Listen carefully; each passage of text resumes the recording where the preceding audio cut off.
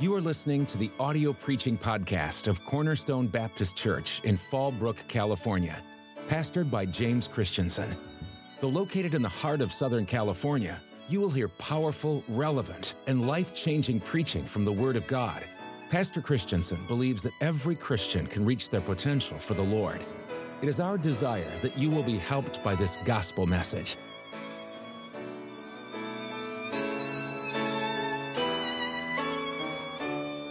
Hello, thank you ladies for joining me again for part 2 of Preoccupied.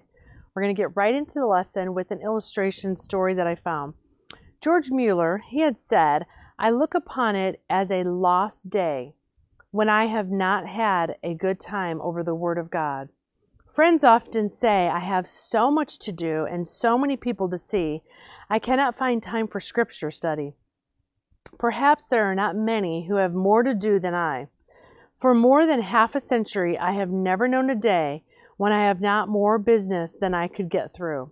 For 4 years, I have annually about 30,000 letters, and most of these have passed through my own hands.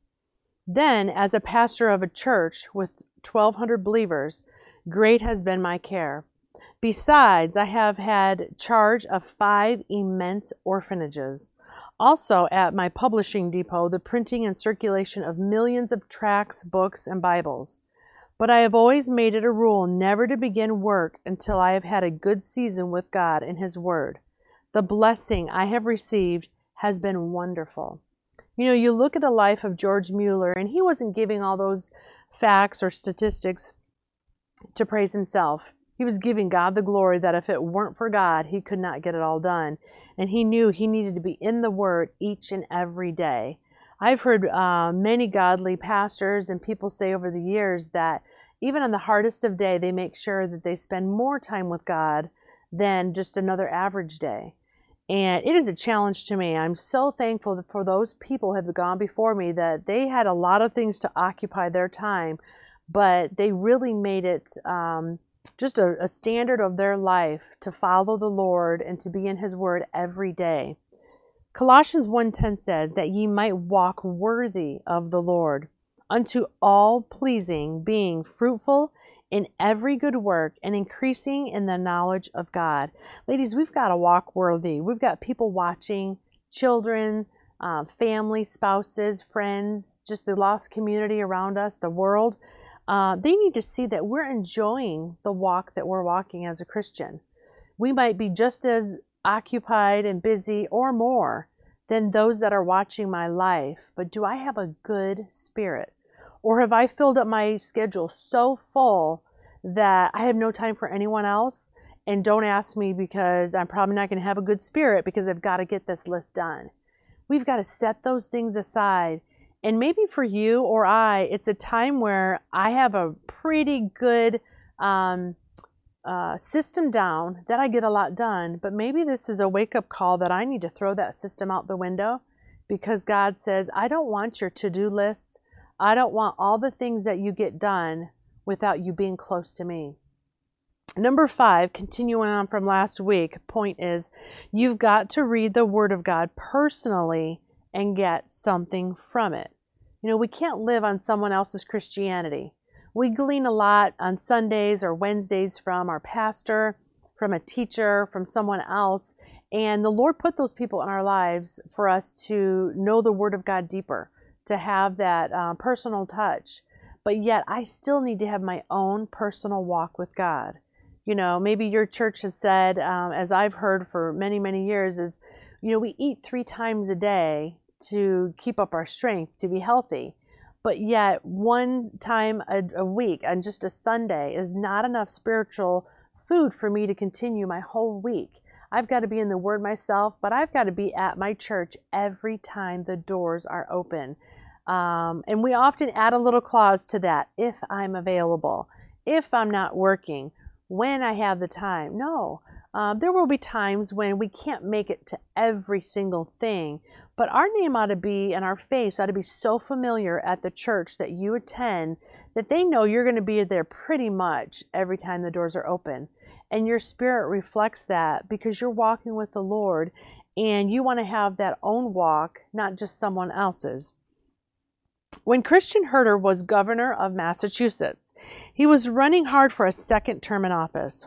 Well, one day, after a busy morning of chasing votes, he arrived at a local church barbecue. It was late in the afternoon, and Herter was famished. As Herter moved down the serving line, he held out his plate to the woman serving the chicken. She put a piece on his plate and turned to the next person in the line. "Excuse me," the governor said. "Do you mind if I have another piece of chicken?" "Sorry," said the woman. "I'm supposed to give one piece of chicken to each person." "But I'm starved," the governor said. "Sorry," the woman said again. "Only one to a customer." Well, Governor Herter was a modest and unassuming man, but he decided that this time he would throw a little weight around. "Do you know who I am?" he said. "I am the governor of this state." In reply, she said, "Do you know who I am?" The woman said, "I'm the lady in charge of the chicken. Move along, mister." Sometimes we want to do that, is let somebody know who we are, but really, ladies, we're nothing, especially without Christ. And if we don't have that personal walk with God, that governor and that woman with the chicken, they didn't have a personal friendship. They had not, to my knowledge, according to the story, ever met. But we have a Savior who loves us, who's wanting to hear our requests, but even more so, he wants to hear our thankful heart and a praise to him. Not just give me more. 1 Thessalonians 1:3 says, "Remembering without ceasing your work of faith and labor of love and patience of hope in our Lord Jesus Christ in the sight of God and our Father." Are we remembering who is behind our life? Who controls the breath that we even breathe? And do we love him with our own walk? That we know God, but not just know of him, but we know him personally because we have walked with him.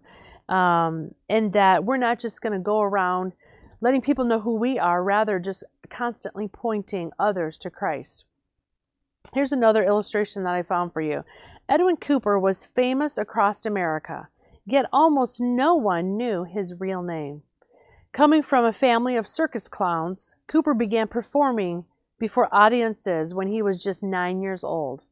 After a stint with the Barnum and Bailey Circus, he became a fixture on the television show in the 1950s as Bozo the Clown. I'll pause there. I wasn't alive then, but I have watched many reruns when I was young of Bozo the Clown. Many of you probably have too. But it says, in addition to entertaining both young and old, Cooper had a message for his buddies and partners. Every week at the end of his TV show, he would say, "Get checked for cancer." Yet Cooper was so busy working that he neglected to follow his own advice. By the time his cancer was discovered, it was too late for it to be treated. Edwin Cooper died at just 41 years of age from a disease that he had warned so many others to watch out for. Ladies, that can be you and I, that we warn others, maybe we teach and we train, but we don't do it ourselves. Are you too preoccupied to make a difference in your own life? Psalm 88:15 says, "Shall thy wonders be known in the dark, and thy righteousness in the land of forgetfulness? But unto thee have I cried, O Lord, and in the morning shall my prayer prevent thee. Lord, why castest thou off my soul? Why hidest thou thy face from me? I am afflicted and ready to die. From my youth up, while I suffer thy terrors, I am distracted." Sometimes there's words in the Bible, we just read through it, and I looked through this and I thought, wow. Here, first of all, on the right, about the almost halfway point, he says, "In the morning shall my prayer prevent thee." Are we seeking the Lord first, ladies? It's not a right or wrong, but over and over in the scriptures, it talks about early in the morning will I seek the Lord. In the morning I shall pray or seek the Lord. But then at the end there, it says, "I am distracted." Isn't that interesting? I read that and I thought, wow, I've read that verse so many times, but yet I never picked up on that point. And sometimes it's not that I'm super, super busy, but I'm distracted with my thoughts or with a task that was never meant to be mine. Sin is far more deadly than the most aggressive and fast-growing cancer, like that of Bozo the Clown. Sin kills and destroys everything it touches. Because of the evil nature and Satan's hatred of everything good, he brings destruction to everything within its reach, just like a cancer. And if Satan can get you and to get me distracted, ladies, he can get a lot done while we're not working and moving forward. When we regard sin as God does, we find nothing amusing or humorous about it. We will not make it the subject of jokes we tell or those we hear. When we find ourselves amused by sin, it is time for us to focus on the cross. Seeing the price paid for our sin reminds us that it is no laughing matter. Ladies, sin and things all around us are such a distraction. John Ruskin said, "The highest reward for a man's toil is not what he gets for it, but what he becomes by it." Another famous person I'm sure you've heard of, J.C. Penney. He said, "If a man's business requires so much of his time that he cannot attend services of his church, then he has more business than God ever intended for him to have." And I know that's myself, and you could probably relate as well, that I have been there and maybe I'm there now. And I have a little illustration here. I don't know if you can see it, or if those of you that are just listening, it's a little rubber band that people put in their hair, ladies. Sometimes people even put keys around it. It's coily. Sometimes they put it on their wrist, again, to put maybe a key to remind them of something coming up or not to forget about. And I use it as an illustration like a rubber band, that if this represented my life, you know, God, there's twists and turns and there's coils and there's things that I'm limited maybe in being straight of course, but yet my course in life is different. Your color of rubber band or shape or size might be different, but yet God wants to use us. And the nice thing is I can really stretch this thing out, and when I let go, it goes right back pretty much to the original size, much like just a regular rubber band. But what I often do with my life is I stretch it and I stretch it to right now where it's almost straight, and then I break it. My life might not be broken permanently, but I break what was never meant to be broken. God wanted me stretchable, pliable to His will and His way. But when I'm too preoccupied and too busy, you know, people have mental breakdowns. People have mental health issues. They have physical issues that really, really come to be because I took on too much. And the nice thing about God is God can repair us and still use us. But often what God gave me, I break it in a way that was never supposed to be broken. And because I'm too preoccupied with what I think is important and not what God wanted me to concentrate on. Are you stretching yourself too thin today, ladies? I can definitely attest to that. Or are you allowing God to stretch you in His time and in His way? It's time for you to give God your heart and give Him the reins and ask Him, Lord, what do you want and how much do you want me to be occupied? Because that very first verse from last week, I'm going to go back to it, that I read in Luke 19, the second verse, it says, He called His 10 servants and delivered them 10 pounds and said unto them, Occupy till I come.